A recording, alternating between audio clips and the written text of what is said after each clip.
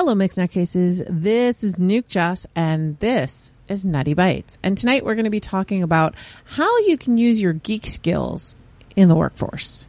With me, as always. Hi, I'm Still Tech. And there's been articles, people talking about, you know, when you're building your resume, putting things like D&D skills or video game skills. You know, I was a dungeon master. I had an 80 level character in World of Warcraft. I ran my guild, or I volunteered at a science fiction convention or Comic-Con. And a lot of times it starts out where people are laughing at the idea of using your hobbies on your resume. But people have been using their hobbies on their resumes all the time. But there's a lot of geek skills that are powerful skills that are valued in the workforce. And there's a lot of other articles out there about how to hide your D&D game in your resume, as it ran a multinational group of collaborative storytellers through, you know, creative writing sessions over the course of 3 years, where we would, you know, and like using business speak to try to talk it up. And while some people may have had success with that, the big advice I keep seeing is that just be honest. It's like, hey, guess what? Don't hide it. No, don't hide it. Guess what? I play D&D, and people who know what that is are going to appreciate it, and people who aren't are going to ask questions. Yep. And hey, what's this D&D thing here under your if they really care? Yeah. You know, and if it's on your resume for a reason and you're pointing to it. If you can make yourself stand out in a stack of resumes, take that opportunity. And people have been doing it for years. I mean, people would put on their resumes their tennis skills. You know, I mean, I put on my resume that I volunteer teach martial arts. There's a lot of valuable skills that come out of that. And why should that be any more valued than ran a campaign, a tabletop role-playing campaign for 20 years consistently? Like that's a huge accomplishment. I've never had a 20-year campaign. No. I'll tell you that much. So I can't put that on my resume. No, but you are more, like, we are more than the sum of our parts, but the sum of our parts sort of inform who we are. So you're right that there are a lot of skills that we can gain from our hobbies, and that they inform who we are as business people and as professionals. I had another point about this that I wanted to start with, and now it's gone, but I'm sure I'll get back to it in a minute. We'll circle back to that. Yeah, we'll circle back. We'll put it in the parking lot. Apps, thank you there, chairperson. That the skills that we use in our off hours and in our hobbies can be used by us professionally, and vice versa. And there's a lot of these little skills and talents that you may not even realize can and should help you. Yeah. And I'm not one of these. I don't believe in this compartmentalized person. You know, I keep my work life and my home life incredibly separate. My family doesn't even know what I do for a living. I don't understand that type of person, and I understand that there must be some type of work-life balance, and that you must compartmentalize, you know, some things. Like, I work with a lot of people's sensitive personal information. I don't go telling you everybody's home personal phone numbers and all their medical histories. Right. That's, you know, I have to keep that compartmentalized. But the organizational skills that I use at work, you know, they make it into my games, and some of the stuff that I've learned in my games definitely makes it into my work life. So how do you want to approach this discussion? Do you want to start with a skill that you've learned, or how do you want to do this?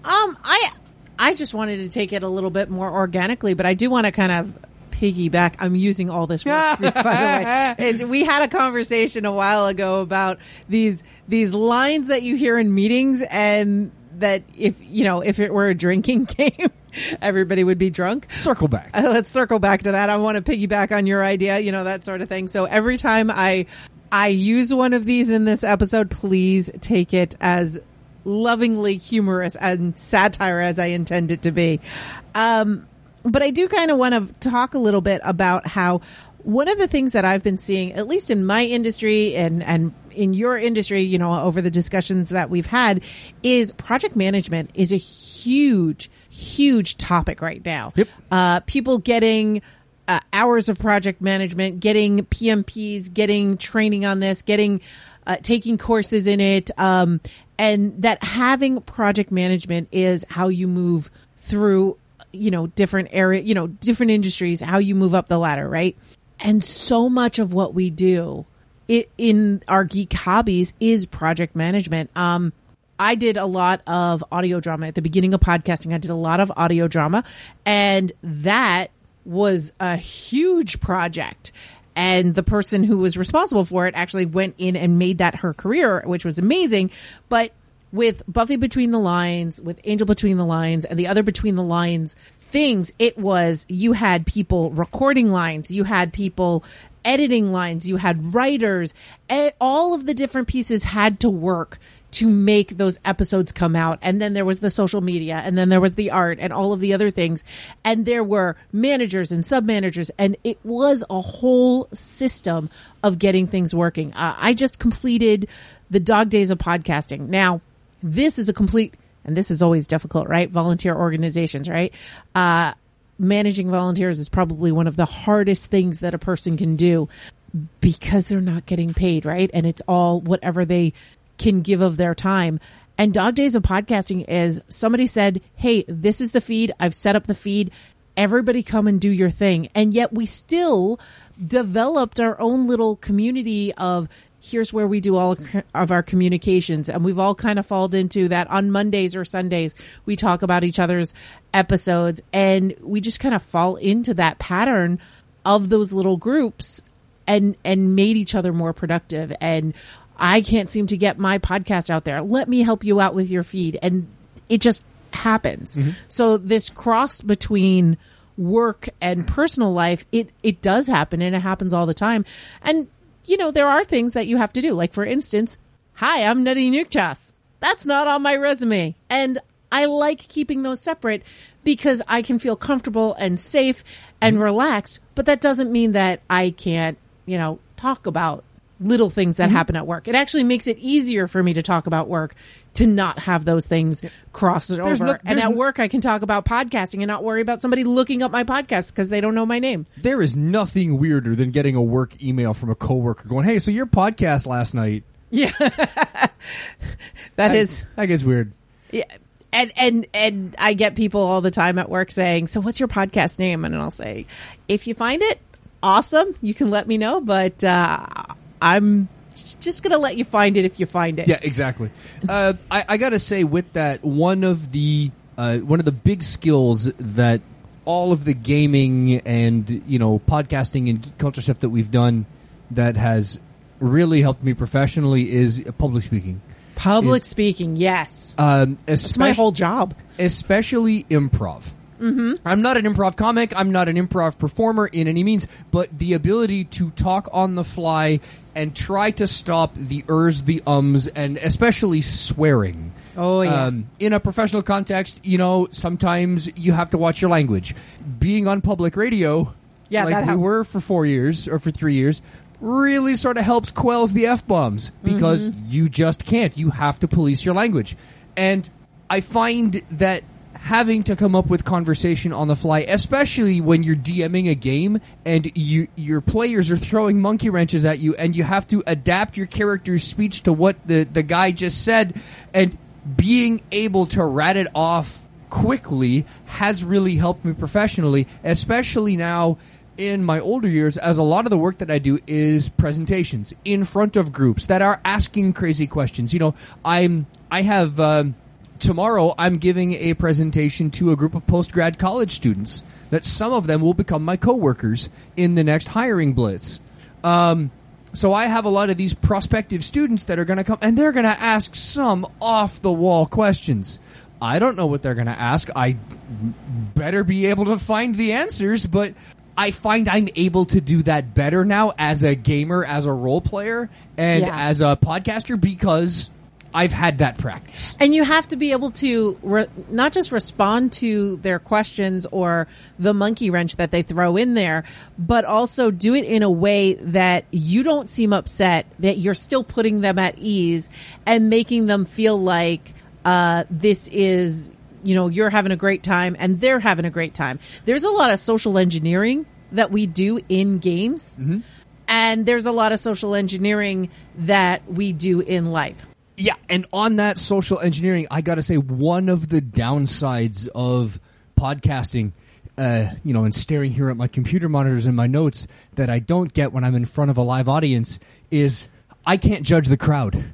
I don't know when one of my jokes really hits. I don't know when one of them flops. I don't know when I start losing them because I'm ranting about snowy egrets again, or I don't know where all of a sudden I said something that's got them hooked and I see hands starting to go up because they want to ask questions because I just hit something interesting. And being able to get that instant feedback and then adjust your talk. Like if I didn't have the ability to just freestyle, and not freestyle rap, but freestyle and improv in front, because I learned that in role playing, I wouldn't be able to adapt to a live crowd like that. That's why I really like public speaking. I always have. I'm not very good at it. I'm a pretty decent storyteller, and I like being in front of a crowd. It makes me nervous? Of course it does. I don't think there is a single person, I don't think there's a single orator out there who doesn't get the little butterflies, and they get up in front of the crowd and they look out at that sea of people and they go, all right, here we go. And then you break it. I love it. It's so much fun. I'm going to say that podcasting has actually helped me in my regular day-to-day presentations because I do most of my presentations virtually. And as much as you love to have people have their cameras on, a lot of times they've got their cameras off, their microphones are off, and you're just talking. And I'll ask them questions and try to prompt responses, and they do not want to answer me. And I have to somehow engage them, make them feel like they're part of the conversation. And actually, that's where I pull into the podcasting. That's where I kind of pull in. I have like regular jokes that I'll use, and I'll just kind of act as if they're giving me responses. And I do that. I'm probably okay with this because I've been talking to a computer screen for 14 years now. The one thing I will say... 14 years now. 14 years. The one thing I will say, a big benefit that I see in your world, that I see in you, is your setup and your understanding of your setup. Where how many times you end up debugging your coworkers' setups, or how many times your coworkers and your boss is like, oh wow, you've got a really pro setup with microphones and mixer boards, and wow, I don't even know how all that stuff works. How do you? I just use my AirPods. You sound like you're on the radio. Yes, I get that all the time, and funny, it's a great setup. And I'll tell you though, it is a million times better than just having a headset. One, people can make that connection with me. They feel that there's this like psychological connection that is made because they don't hear the technology interference. And even though I am talking to blank screens and cameras off and microphones off, I still get some pretty good survey results, probably because of that. Another thing that I always bring into it is I light my face. I make sure that they can see my face. One of the worst things, by the way, this is a tip for anybody. If you're presenting virtually, or if you're Twitch streaming, or going to be on YouTube, having a window behind you is very bad because you're going to be dark. And having something bright behind you, a white wall behind you, or even a virtual background that is really bright behind you, and you're darker than that, people are not looking at you, they're looking at the background. That's why even like the basic like baby pro Twitch streamer setups that you can go buy anywhere, now it's the web camera in a ring flash. In a ring light, like they've found, ring lights have now turned into the industry standard for that very same reason. Plus everybody looks good with a ring light. Right. It smooths out all the little divots. Right, there's no shadows. There's no shadows, and you don't see your facial bumps and things like that, So, I mean, I don't have a ring light when I'm presenting at work because that just hurts my eyes. But I have designed so that you can see my face. And all of this comes from experimenting and trying it out on Twitch and trying it out on Ustream way back in the day and Skype and everything else. And to anybody who goes, and to anybody who might be saying, oh yeah, but I can't get a setup like that, it's so expensive. Check our back catalog for episodes where we talk about our tech setup and how little money we've actually spent on all this gear. And like, Nutty, the lights that you're using right now, that you use professionally, how many dollars did you spend on those lights? Oh, the lights that are up right now, those were like $13, $15. It's a string of LED lights that I can play with the temperature. What I used to do was I just had like a regular desk lamp, and then I would put like a piece of paper in front of the lamp so that it wouldn't glare just to soften off the light a bit. Yeah, just to soften it a little. And that's all you really need. Just you used something. My desk lamp for that for a long time. I used your desk lamp. My for little a while. black desk lamp. Yes. Even just going from instead of a Bluetooth microphone to a wired microphone is going to make your with a voice clarity 1 or 2 channel mixer board. Yeah, and honestly, like getting to the point of like the earbuds, the wired earbuds microphone is actually really clear, and it's better than some of the expensive Bluetooth headsets. And a lot of my coworkers have these Bluetooth headsets, and they're like, why does my voice sound so bad? And I'm always trying to tell them, you need something wired. You need something that has a wire. Well, yeah. Yeah, because the headset microphones, and this isn't a tech talk. No. Generally, the headsets, the voice quality is secondary. That's not what they're just there so that your voice can be heard, in a game or in a conference. They're not meant for audio production. Right. They're not meant for presenting. Unless you've got like one of those high-end pro lavalier mics or one of the wireless mics that they use on stage, which is not Bluetooth either. It's a completely different frequency. It's really difficult to have audio go over Bluetooth from the Bluetooth device. Speaking of, how much money is Rode making now?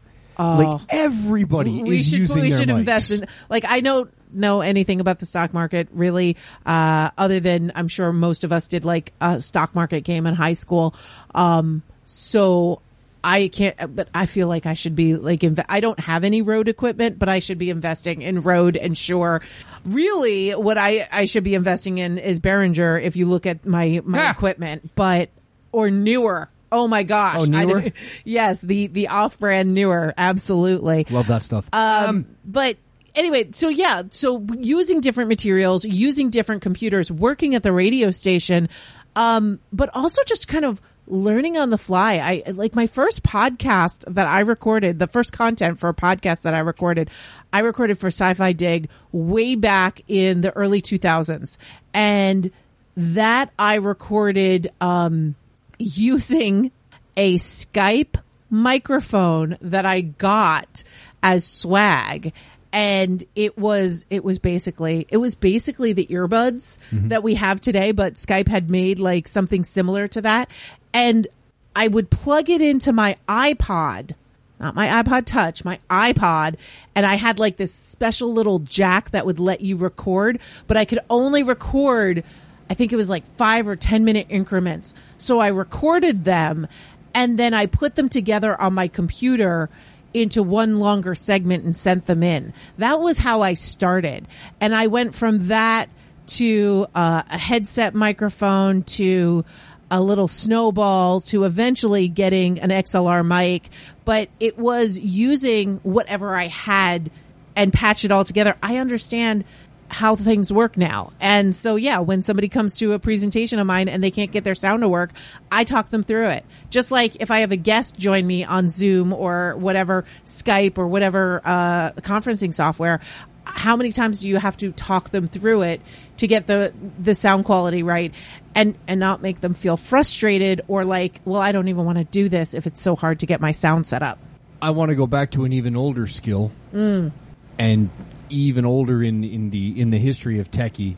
Yes. Techie as in you or techie as in technology? Techie as in me. Hi. Gotcha. I'm tech.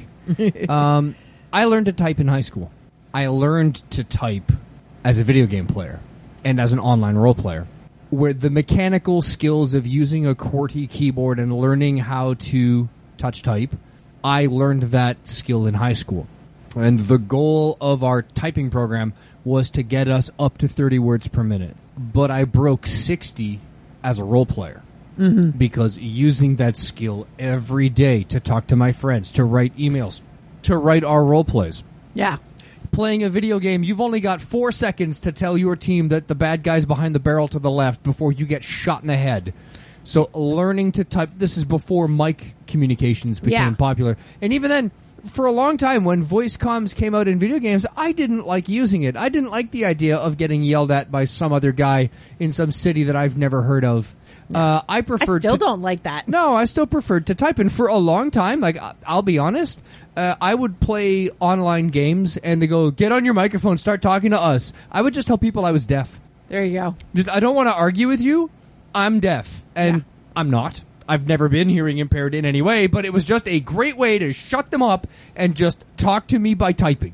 Yeah. And maybe that's wrong of me. I'm sorry, but maybe it's wrong of people to be so insistent, because we definitely were in a landscape. My favorite was the guy who told me to quit playing video games. Oh. Yeah, I go, I'm deaf. I'm sorry. I don't use a microphone. He goes, well, you shouldn't be playing games like this. Then you should just quit. Yeah, that. Well, I found a bigot. Yeah, you can just go die in a fire. But there was definitely that landscape of when you would go on and you do pickup games and you'd run into people who were like, "Well, your build is wrong. You need to change your build." That, number one, is something that I absolutely hate, and I used to run into it at work when it came to computers. Mm-hmm.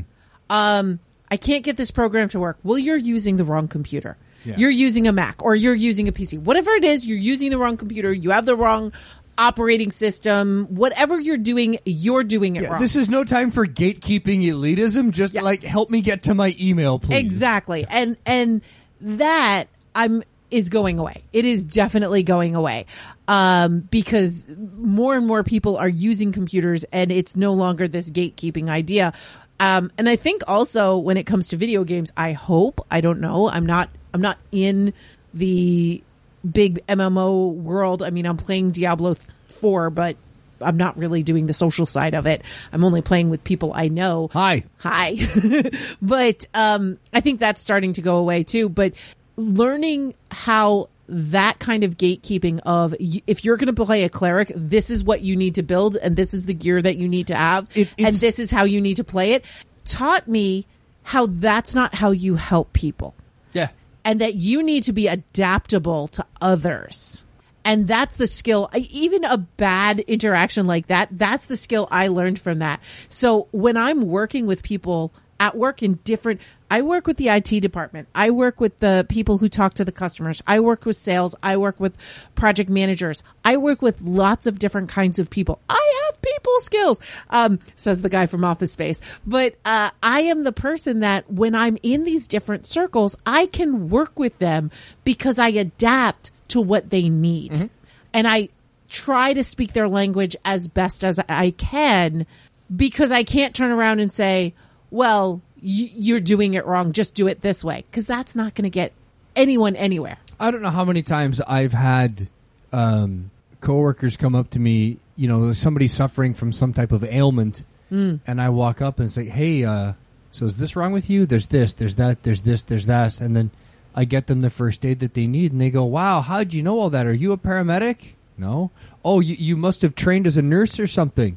No. Well, how do you know all that stuff? I pay attention when people are talking to me. We all took the same first aid training. I was just listening. I've had doctors come up to me. I'm like, I like to pay attention when my doctors talk to me. And the doc says, okay. And then halfway through the conversation, I'm like, so I had these symptoms and I went through X, Y, Z and this, and I think it's this, but I don't think it's that. So I think I need this test. And I'd like to talk to you about this potential medication instead of that one. And the doc just looks at me and goes, wow, you really do your research. I'm like, yeah, I do.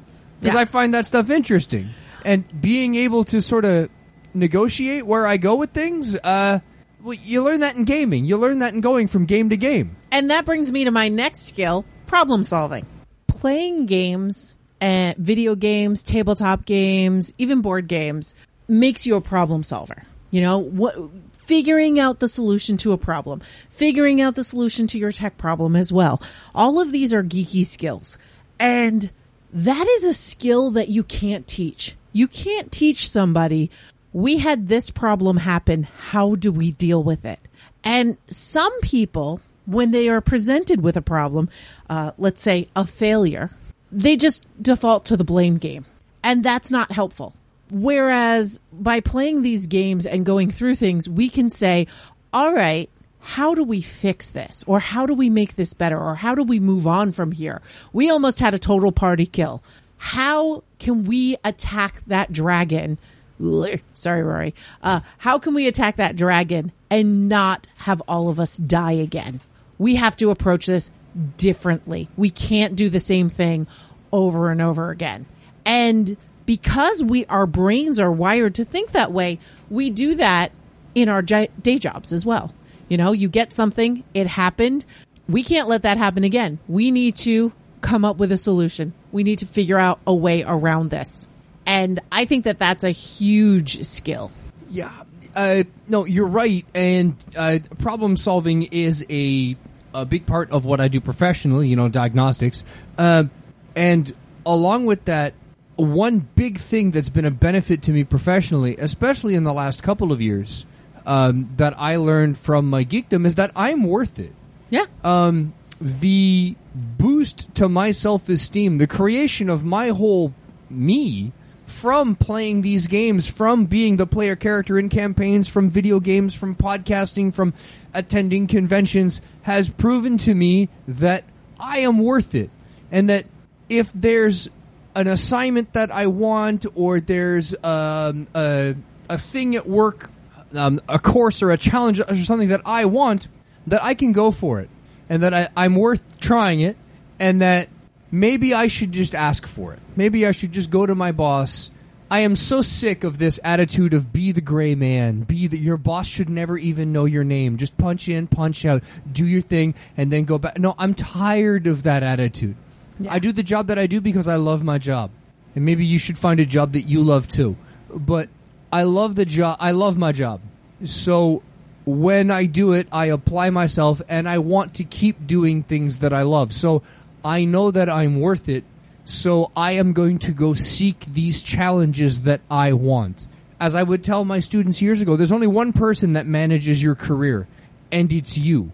You are the person that gets to decide where you go and where you go. And like, they're going to have some input in it, but you have the final say. Yeah. And all the decisions and choices that you make professionally affect where you end up, whether you realize it or not. And you learn that playing role-playing games. Those are your side quests. Those are well, not just that, but it's your character build. Yeah. How you pick your stats at the beginning of the game are going to affect what your character is going to look like at the end of the game. So, but if you're halfway through your journey and you decide to multi-class because it makes sense, that's going to work too.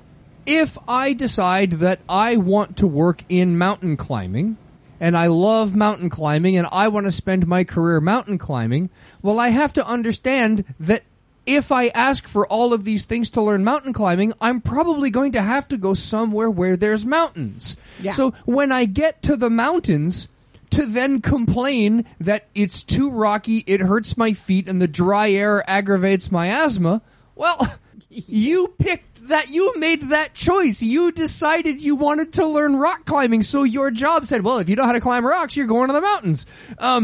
And I see this time and time again of people who make a decision. Well, I want to work on this piece of equipment. Well, that piece of equipment is only available in this one town. Oh, okay, I'll go to that town. Then they get there and they go, oh my God, I hate this town. Why am I here? Well, because you chose to go there.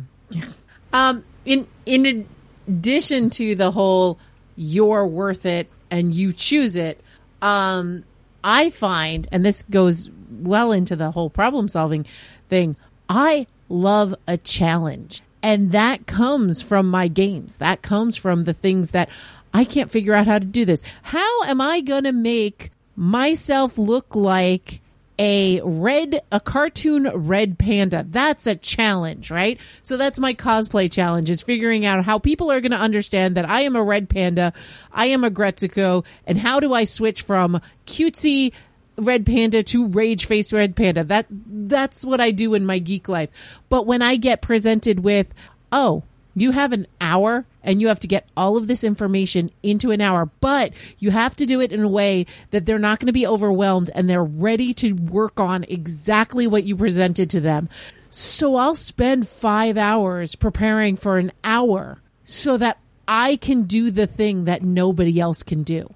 I can make that thing happen, make that presentation go amazingly for somebody and change how somebody is using our materials in their day life, situation. And that to me is where those problem solving skills come in. But it makes my day job like a game, that I have a really hard task. How do I make it work? And I love that. And it basically makes it so that my day job is fun. Even if I were to explain it to you, you'd say, wow, that sounds really boring, but it's the challenge that makes it fun. How about if I flip it around on you as we wrap up here? Are there any professional skills that you have that you bring to your games or that you bring to your geek life? I will. Okay. So, I will say that there's a lot of the project management that I am bringing to podcasting, because I was never the project manager in podcasting. I was the managee, and there is some of that I am bringing to podcasting in organizing people and making sure that everybody can communicate. That's one of those things for sure. I'll tell you a big one for me. Yeah. Spreadsheets. Oh yeah. I do love me a spreadsheet. Yeah. Spreadsheets is a big one. I'm pretty sure I only learned spreadsheets for work, and I use them a lot. Yep. Also, version histories. I just used You just saved my bacon today with version histories, so thank you, Nutty. Tech thought he lost an entire spreadsheet of data, and it is something that can't be just recreated. And I said, no, we just got to go into the version history and let's get the last version of it. And because I understand how Microsoft works, because unfortunately I'm a Microsoft champion. I hate that title, but I'm a Microsoft champion. And so, yeah, I bring that to work also, not so much my geek life, but being able to recover your dad's files from his Windows Millennium machine. Yeah. Last year, that was a big undertaking, but that all comes from stuff that I learned on the job. Absolutely. That is not anything Windows or Microsoft is not something that I learned in my geek life, because I was all a Mac. Another big one, because I do a lot of meetings, and a lot of people have different ways of doing this, but for me, note-taking is something that I learned on the fly, because we receive orders and then we then have to give back those orders to our subordinates, and the turnaround time is never long enough. And being able to cram in all of your steps that you have to do to decipher your notes and then spout them off in a way that your subordinates understand what you're saying is really hard. Yeah. But being able to take notes quickly, well, one, not only helped me at work, but then when I became a student again, it helped me as a student. Mm-hmm. But it also helps me as a player, because as the other players are saying things, or as the DM is explaining things in a game, you can jot down a couple of notes in a notepad off to the side. It really helps the flow of the game in a lot of cases. Oh, I agree 100%. I didn't learn that so much from work. I mean, I've perfected it for work and things like that. But I was diagnosed with ADD as a child, and one of the few women of my generation to get diagnosed. Ask me questions and I'll talk your ear off of the history and how difficult it was. But one of the things that I did learn after I started getting services, we called it Resource Room, was learning how to take notes, and how to take notes so that you can go back to them and actually read them. Because when I was a kid, I had atrocious handwriting, which is a big ADD, ADHD trait. But being able to take notes that you can study from, that you can understand, that you can cement that information and process that information, how to take notes so that you can continue to pay attention, especially during long, boring meetings. Very important. And, I will thank my teachers in my high school and in my middle school for helping me learn all of that, because I use that all the time. I use that in university. I use that in work, and I use that when I'm playing a game. Otherwise, I don't remember how many fireballs did I cast, or, that other character, they've, regenerated however many times, or they had this many hours of sleep, or they happened to mention something about their backstory. I better make a note of that, because that's probably going to be important. And being able to pick out what is important information to write a note about or what is just somebody talking is a whole other thing. So that, yeah, I agree. That's really a big one. So there's one thing that I did want to talk about, and I don't know where the skill developed. I don't know if it came from the geek side or if it just, or if it came from the work side or if there's just overflow, but mentorship. Yes. Mentorship is a huge thing. And I'm a firm believer in it. You need to mentor others and you need to have a mentor. So even if you are the mentor to others, you need to have somebody who is your mentor. Yeah, and it's one of these things that there's, especially in the, I don't have a lot of experience in the business world, but you hear a lot of this like, there's a lot of anti-mentorship because no one wants somebody better than them in the workplace. So if I'm it's in a lot of fields, it's quite competitive that if I teach you to be better than me, well, I'm fired and you're going to replace me because you're newer and you can do the job cheaper. Yeah. And they'll just get rid of me. And in certain aggressive, cutthroat fields, maybe that's not the way. But in my field, and in your field, and the work that we do as martial artists, especially in a non-competitive martial art, we really do benefit from mentorship, from the mentorship environment. That I am going to tell you every little dirty secret I know. Yep. Why? Because it does me no good to keep them. Yeah. And if I could learn them at, looking at the young mentee, yep, that if I knew half this stuff at your age, I'd be better. So guess what? You're getting the benefit of all of my mistakes. And I think that even like the cutthroat world. So I work with some salespeople, and a lot of times people think salespeople, they're very competitive and they're constantly competing against each other. Now, in my company, everybody has their own territory, so they're not competing with each other within the company, and that's very good. If you ever saw, I think it was called Cadillac Man with Robin Williams, and it's about a used car dealership, and everybody is competing with each other for the sales that walk in the door. And that is not beneficial for anybody. You're not going to sell more cars by making your salespeople fight with each other and try to mess each other up. So having a way that you can have them boost each other is only going to make this work better. But for me, in where I've been in, I every field that I've ever worked, I've always had the thing of, if I struggled with something, I should share the knowledge that I learned so that you don't have to struggle with it. And that when I am struggling, somebody will help me out of my jam. And having people to talk to about what you're going through and having somebody guide you is so beneficial, but also being able to guide somebody else, to help somebody else through their struggles. You end up learning so much. And I'll just use podcasting as an example. When I started podcasting, I didn't have my own podcast, but I got a lot of mentorship from other podcasters encouraging me. Aaron Makem from Sci-Fi Dig, big mentor as I started. This was the first podcast that I started contributing to, and he gave me really good feedback and he gave me really good advice. And he was ready to get me set up with a mixer before I was even ready for it, but I went to the mixer because of him, and that was like a huge milestone for me.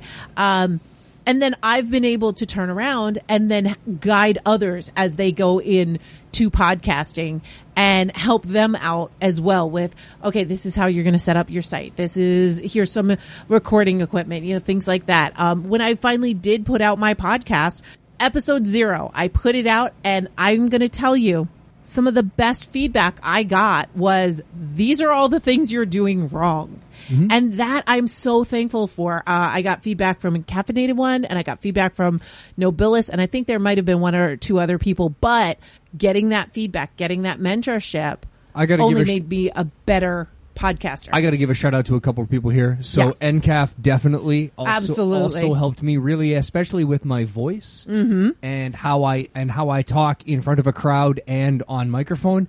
And the other's Paul Cooley, who gave me lots of advice about writing and lots of advice about storytelling and how to start a podcast, which I never did, and I'm horrible. Sorry, Paul. But he gave me some great advice, and I've always sort of cherished those conversations I've had with him, because normally when I'm talking to Paul, we're at a party and it's pretty raucous. But I enjoyed the time that I had to have with him, even though we all know it was the fake Paul Cooley, because the real Paul Cooley has long hair. Yeah, he has a ponytail. But yes, absolutely. Paul is all my conversations with Paul are genuine, and I love that in the middle of a raucous party, you can just kind of sit down and have a conversation and get to like real stuff, which I just love. But I agree. Yeah, having the somebody to talk to about content, about, like you said, your voice, a big thing. And if you're not a podcaster, everybody, I get this all the time. I can't be a podcaster. I hate the sound of my own voice. Everybody hates the sound of their own voice. I don't hate the sound of my voice anymore. I tolerate it because I listen to it while editing. And that is probably one of the best skills ever. And I am a better public speaker because I don't cringe at my own voice anymore. How are you with your voice now?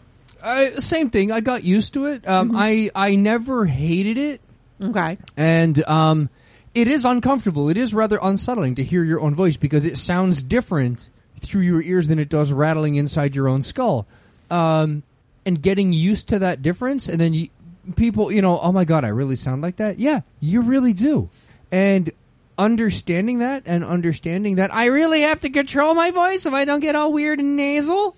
Because no one likes that. Glaven. Glaven. Well, I have to watch. There's certain vocal things that I do that I have to watch, and that I have to control them because I don't like them, and nobody else notices, and nobody else knows that I do it but me. So yeah, but it's a thing you get used to. It is unsettling the first time you hear your own voice, and it is different.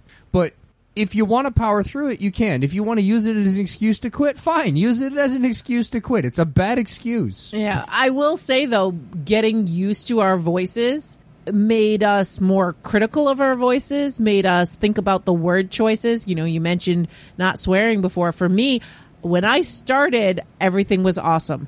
Everything is cool when you're part of a team. No, I just said everything was awesome. I used the word awesome so much that it could be a drinking game. And I still do that. I will still fall into those patterns. It's not quite a stutter, but it's almost like a stutter where you just come back to the same vocal patterns.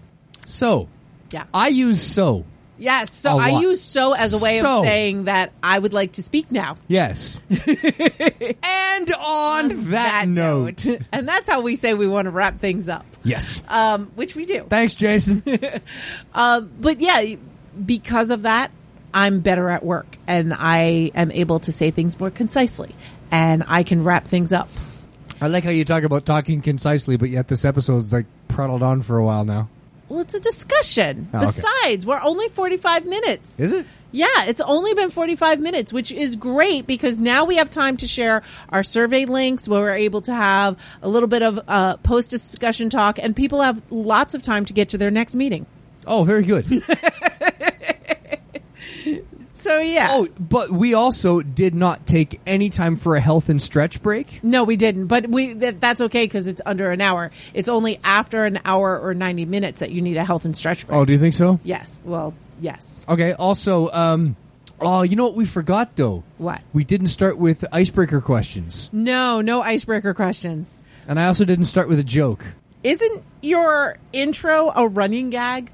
Hi, I'm still Tech. He's still Tech, and he will be Tech when he's giving his presentation tomorrow, and I will be Nutty. Actually, I won't be Nutty, but I'll still be here giving my presentation tomorrow. Yep. So good luck tomorrow, Nutty. Thank you. Good luck tomorrow, Tech. Let us know, Nutty. What are some of the skills that you use in your geek life that you've brought to work that make you better at whatever it is that you do? Or conversely, what is it in your geek life that you would like to start doing professionally? Okay, maybe we can't run panels at a convention professionally because that's all volunteer stuff, but how can we do something like that in our day job? Let us know.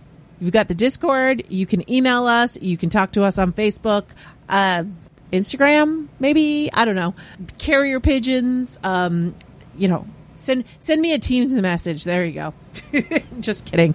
But yeah, let us know, how does your geek life influence your work life, and hopefully make it just a little bit better. Bye. Bye, everybody.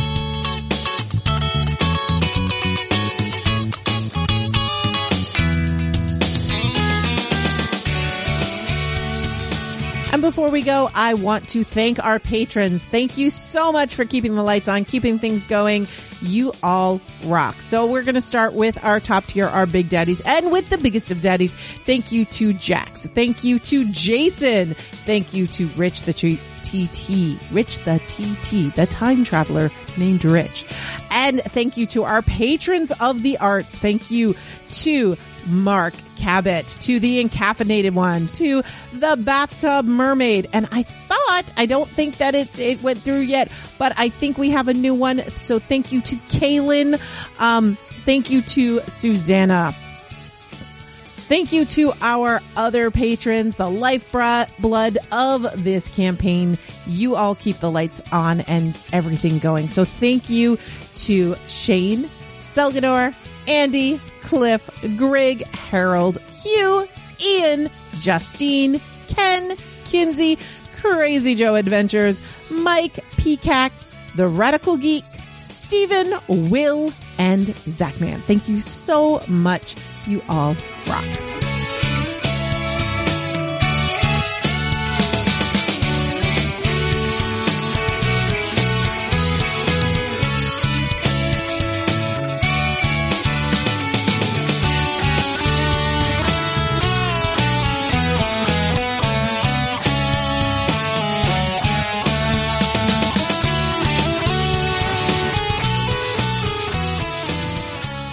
Nutty Bites is produced by Nimlas Studios under a Creative Commons Attribution No Commercial Non-Derivatives 3.0 International License. That means you can't change it without my permission. You can share it and send it to your friends. Just link back to me, my site, and everything. We live at nimlas.org, which has links to everything social media, including facebook.com/group/nuttybites and patreon.com/nukejoss, or call 347-NUTTY42.